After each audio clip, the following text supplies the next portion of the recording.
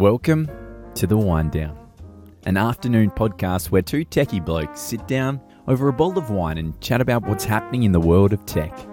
Enjoy while Scott and Nick open up about their week in technology.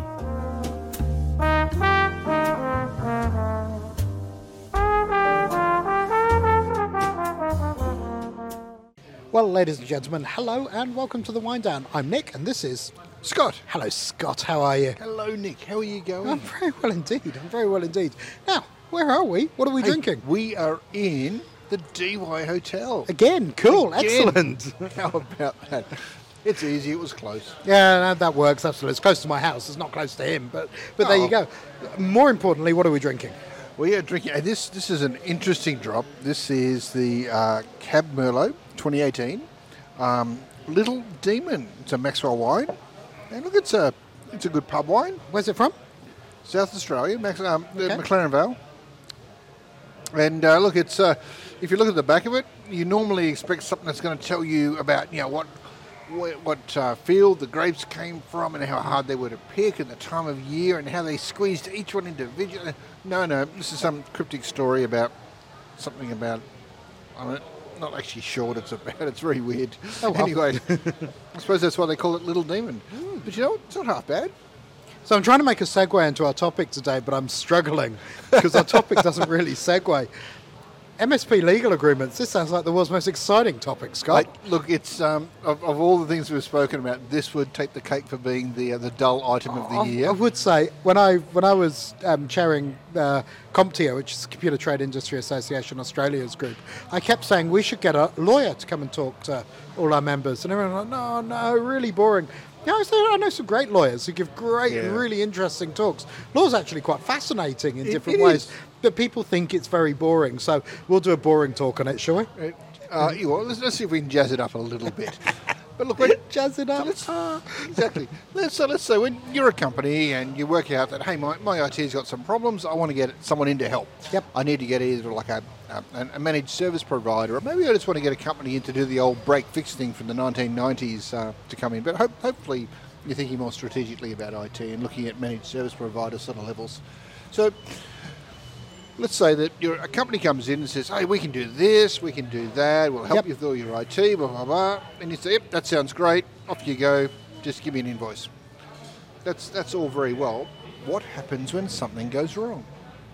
That's an interesting point. So if I think about it, if I go to a shop and I buy something and I bring it home and something goes wrong, well, I'm covered by consumer guarantee laws. You've got Consumer Law and Trade Practices Act and so forth. Yeah. If I buy a piece of equipment and it fails within warranty, I've got some comeback, right? That's right. But if I get somebody to come in and do some services,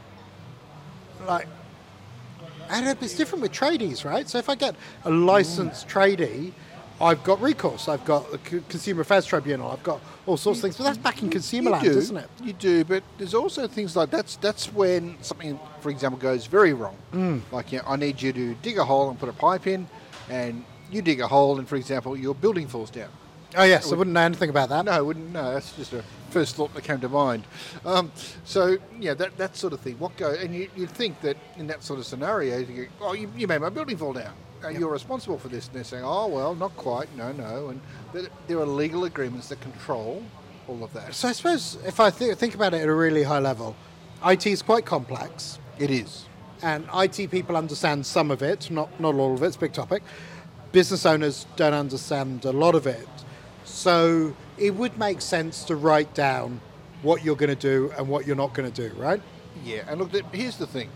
If you're going to get an IT provider to come in and help you manage your network, update your equipment, look at all your data along the way because they're copying it, they're backing it up, they're helping you with... You want to put some basic protections in place. And this is what we call the Master Services Agreement. This helps both you and it helps the service provider because it really spells out how the relationship works. Yeah, it was really funny when we started migrating accounting firms from one practice management tool to another.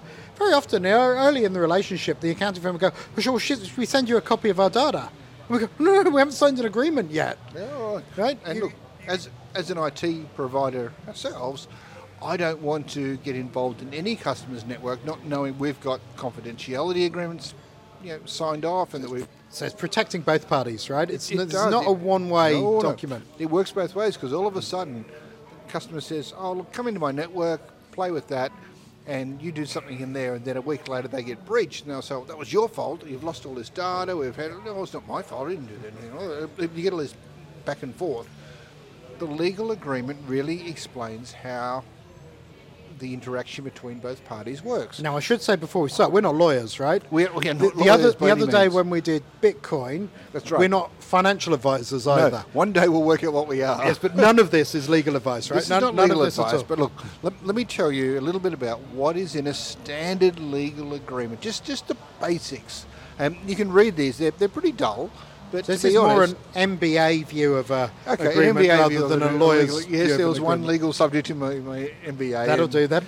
This covered the majority of it very I'm just quickly. thinking of, I have some friends who are lawyers, and we don't want to diss they know loads of things, No, right? but what they will say, though, is that first thing when you get into trouble, where's the agreement? Yep. And you go, well, there's no agreement. They're going to, well, okay, well, that's a bit of a mess, isn't it? Yes. How did you get yourself into this mess? So look, there's a concept called a master services agreement. And it is an overarching agreement that says this is how the relationship between the person providing the service or the company providing the service and the end customer works. There's a number of sections in it. Okay, but this is not, I would have thought this is not an agreement you get with every quotation, right? Every quotation references that agreement. That- but that's once right. that's signed, that stays as the That's right. ongoing. It makes life simpler, right? And normally what will happen is you'll see a quotation from someone and there'll be some fine print down the bottom. Not too fine, hopefully, because you should be able to spell this out and say, if you agree to this quotation, Yep. it is governed by the terms of our master services agreement shown on the website here or attached to the back or Yep. given to you at the time, whatever it is. Cool. But it needs to be available. And you don't, ideally, you should be signing that master services agreement or you should have easy access to it to be able to see it. So that's cool. So there's this agreement, and it really, if we ignore the legalities of everything, it writes down what the gives and gets are between the two parties. That's right. the correct expectations. It does, and this is this really is just as much for the client as it is for the MSP. Okay. Any MSP today going out and doing work in client networks without a basic agreement in place showing, we are doing confidentiality, we are talking about intellectual property, we're talking about a whole variety of things. Talking about that, why don't you unpack some sections for us? Okay. Confidentiality Okay. you mentioned. Let's start there. Confidentiality. It's a basic confidentiality clause that says, look, as a provider, if we go into a client network and we see information that is considered confidential, that could be anything starting from personnel information. Yep. It could be backups, it could be reports around profit and loss, it could be how much stock the client's got on site, it could be anything to do with their business. You certainly get to see some crazy things in IT, right? And as an IT provider, you get to see all of these things, one Yep. way or another, you get to see them. Then we say, look, we're going to keep that confidential for you. We're not going to go and, oh, look, this is interesting, I'm going to go and tell the press and quickly go and buy some stock. Or tell a competitor or something. Oh, We just don't do that's, that. That's right. This is the whole thing. And so we put that in writing and say, we're going to keep that confidential. The same thing. I will say, so unlike doctors, right? Yes. We don't sign, as IT professionals, we don't sign this overarching code of ethics. Right? No.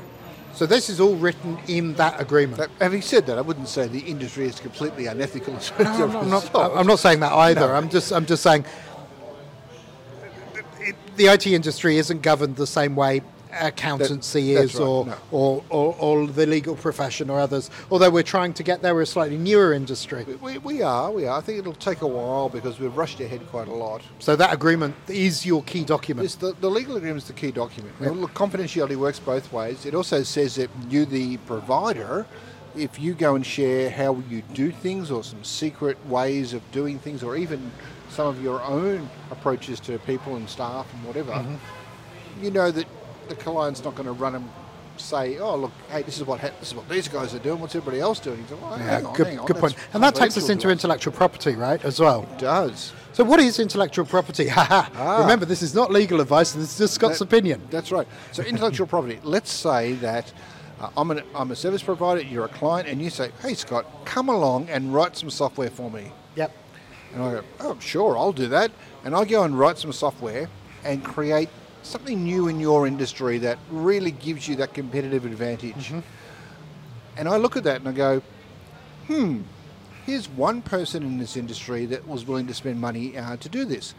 What if I go and find 10 more like that, and I go and sell that same bit of software to those 10 other people in the industry? I bet they're willing to pay me a bucket load each time, and I've already written it. Yep. This is a gravy train. I've got to get in on this. And because I developed the software, I'm saying I own it. Therefore, I can do whatever I like with it. And you're, as a client, going, hang on, I just paid you to write this thing. What do you mean you're going to go and take what I've just paid for and go and sell it to other people and make more money and give them the secrets that you've just developed? Welcome to intellectual property. Yep. So what we would normally do in this sort of case is it says, if this is a scenario where you want to make sure you are the only one that has this bit of software once it's written, let's put that in writing and spell it out as intellectual property. And we changed the price on it, right, as well, because our business, because I run the software business at TribeTech, our business is about building software that we can sell to lots of people. It is. So, it is. So if a customer came to us and said, that's fine, I want this, you're going to build it, you're going to have to go and sell it to other people, that's fine, I'll pay M dollars for it. Yes. Now, if they want to keep that intellectual property and have that theirs, well, it'll just cost them more. That's right, because that says we're not allowed to do anything with that later. Yep. And if we went to another client and they said, I want you to build this, this, and this, and we said, that's very similar to what we did over here, it wouldn't matter, we'd have to start from scratch. Yeah. That's right. Absolutely. Okay, so that's written in there so we understand what that is. Indemnities, what are those? Indemnities are things that say, like, let's say I send an engineer or a technician to your site and they trip over a power cord that you've got lying around and break their leg. Yep. I was saying, okay, well, look, you need to indemnify us against the fact that this person's hurt themselves on site. It wasn't our site, it's your site, and clearly it wasn't kept in a very good condition if this has happened. Yep. So that really is an agreement. Most organisations have that stuff in place. It works anyway. both ways. It's a very simple thing, and in most cases it's covered under public liability insurance. But it just sort of spells out that, look, if we do things, we are going to indemnify you, the client, against these things, and you are going to indemnify us, the provider, against these things. That makes sense. And you make sure your insurance agreements cover those, and that's that. So that's cool. Liability and limitation thereof. Now I know from my basic business school that a limited company limits the liability of their shareholders to their investment. That's right. Weird if you're a director, but otherwise not. So here you're trying to limit the liability. So let's say, for example, computers break. Okay. Right? And if we took over a manufacturing environment, for example, and the whole plant was run by a single machine from 1998, oh yes, and that machine broke, and they lost millions of dollars because they couldn't produce stuff, it's not really our fault. No, that would be true, because the chances are that thing would have failed anyway, regardless of whether we were there or not. Yep. If we had done something, though, that, not intentionally, let's say accidentally we did something to cause that to break, we could be, in theory, liable for part of the cost of fixing it or of the business's operation. And the limitation of liability clauses spell out which parties are liable to who for what. That makes sense. And normally there's a limitation that says, look, I'm going to limit this to the fees that I've been received over the previous 6 months or 12 months or something like that. Sort of thing where if you paid me $1,000 to do a job and I did something, I couldn't be liable for a massive amount beyond that, because you're not paying anywhere near that. Yeah. And it sort of brings it into place. Cool. And again, in most of these agreements, those terms are all negotiable. It is. And it all comes down to money at the end of the day. It's all about price. It is. So talking about payment terms. Yeah. And it basically says, if I issue you an invoice, you'll pay in 14 days. Yep. And if there's a problem, I can add interest. And if you pay early, maybe you get a bonus or something. I don't know. But it basically just sets out basic stuff like that. So everyone is very clear on how this works. No, that makes sense. If you don't do that, you could, I could issue you an invoice and just say, look, here's an invoice for this month. And you say, oh, great, thanks for that. You just say, great, I've got it. Yeah, I'm going to pay it at some point. maybe in a year's time, maybe in 2 years' time. Where does it say I've got to pay it in 14 days? You didn't put that in any agreement anywhere. Yeah, no, for sure. Cool. Termination. And look, of all things, this is one of the most important clauses in there. So we have master services agreements. We've had them for years and years and years. And I can tell you that when we go to larger clients, and like finance companies, insurance companies and various things, we normally get to have a lovely session with their lawyers, normally in-house counsel, that will go through the agreements and make sure that the company, their company is protected. They largely ignore the majority of the agreement because it doesn't matter so much. It's normally templated anyway, really. Yes, but what they do, they start at the termination clause, and they say, how do we get rid of it? How do we get out of this agreement if it all goes wrong? What have we got to do? And they make sure that they understand that really clearly. So that wraps up into dispute terms, right? It does. How do we handle a dispute? How quickly does it have to be rectified? When can we exit? And look, dispute terms say if something does go wrong and you both can't agree on something, there's normally a clause in there that says the matter will be forwarded to a body, an independent body, where a mediator or an arbitrator will be appointed, and they will hear both sides and make a decision, and then both sides have agreed to abide by whatever that decision is, good or bad. And so we're going in, it's a friendly business agreement. Neither of us want to end up in court. That's right. Let's find a way not to do that. You don't want to end up in court on these agreements. All of a sudden, it's an agreement that you're spending $5,000 or $10,000, whatever, for turns into a $200,000 court agreement. Yeah, you don't want to do that. It's those court costs really go high quickly. So no employee. So if I'm a provider, and I start to put people on site doing things for you, and you say, oh, hey, these guys are pretty good. Tell you what, why don't we just hire them directly? And all of a sudden I go, well, hang on, I've just lost key people. A non-employment clause says you agree as a client you're not going to hire my staff. Equally, it says that if I'm providing you a service and I put people on your site and they see, hey, there's some really good people here that are sort of interested. You're not going to hire them either. But it says we're not allowed to hire them either. So it just sort of means that there's no concern about staff disappearing. Either way, if you go in there. Cool.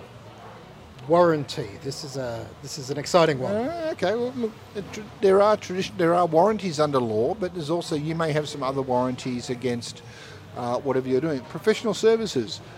You warrant that you are putting people appropriately skilled in to perform the service that you have sold to the client. And that's really important. And you are, and that's critical. You certainly wouldn't get someone off the street and get them to go and muck around with someone's production databases or something that's just it. And all of a sudden you talk, well, why are you doing this in my database? And what's a database? Oh, I just learnt this in my book last night. It said I typed this. And so clearly that person would not be an appropriate resource to fulfill a contract that says you've got to do this. For sure. Now, if I'm thinking as an MSP, and you've got a bunch of these contracts and master services agreements signed and a bunch of annuity revenue, that's the value in your company, right? It is, and the fact that it's all done properly and it's all bound under the agreements. So there's an assignment clause. Does that handle the scenario where you get acquired, or it can, or if the client gets acquired. So you need to be able to either assign the clause. The contract. Sign the contract, thank you. The clause. Use the clause to sign the contract. So it basically says that if there is a change in control in either the provider or the client, we are allowed to reassign the contract to the new provider. Right. If there was an acquisition, either the provider is acquired or perhaps the customer is acquired, legally it says that the agreement can go with the acquisition. Okay, now that needs to happen, I understand that. Now the last one, I see this all the time, I read this in agreements, from employment agreements to all sorts of things. These terms, and I'm not asking you to define a legal term, there are lawyers which do that. Yes. But there is something which says these words, entire agreement. Yes. So let's say you come to me and say, I need help with my IT. And I say, oh, that's fine.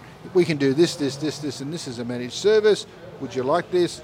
By the way, this is our master services agreement that explains all the bits and pieces behind the scenes. And you go, great, I'll sign off on that. I come back a week later and I say, oh, what if we went and did something else and this is a different agreement? You say, oh, that's fine. Off you go and do that. Now we have competing agreements. Yes. The whole concept is that the latest version of the Master Services Agreement that's signed now becomes the entire agreement between you and the client. Does that also affect the fact that, we sit quite often when you'll sit down with a client and you'll blue sky a whole bunch of things you're going to do, Yes. and then eventually, because we'll all negotiate on price and things, we land on these are the things we're going to do, these 10 things. They end up in the entire agreement.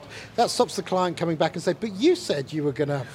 That's right. If it's not in the agreement or it's not in the proposal that attaches, that is governed by the agreement. So it's not written down, it doesn't exist. That's right. Okay. You can't say that if I say I'm going to do A, B, C, D, and E, and you say, well, where's F? So, well, we didn't say we were going to do F. This is the entire agreement. Okay. And So it is a bit of legalese, but it really sort of makes it very clear that if anything goes wrong, here is how the contract works. So luckily the entire agreement was the last step of unpacking those bits, because I'm sure that was mind-numbingly boring for some people, but that's cool. Yes. But we've talked about this. This is our opinion of what these are, right? This is not legal advice. It's so very high level. Go talk to a lawyer? And hopefully we got them more or less right. Yeah, but we'll go talk to to a lawyer. The more important message here is make sure you have a master services agreement in place. Yep. That tells you about this is how we're going to manage the relationship between us and another party. And really those agreements are the best way to manage risks, right? Well, they are, and I would look at it a slightly different way, saying I would not go into a relationship without having one of these in place. Cool. It's a scary thought because So I wouldn't get someone to come and start work without one of these in place, right? No, why would you? Because if you say, oh yeah, come look at all my data, come do this, come play with that. Oh look, you stole my data, you broke that, you went and stuck this stuff in a place that wasn't supposed to be. I do remember. Why would I do that? I was called in by a client in this massive rush. I had to fly down on a Sunday and all sorts of things. And before I even touched the plane, I went, "Here's my agreement." And it's for electronic signing. It's all good, but until that's signed, I'm going nowhere. Yeah.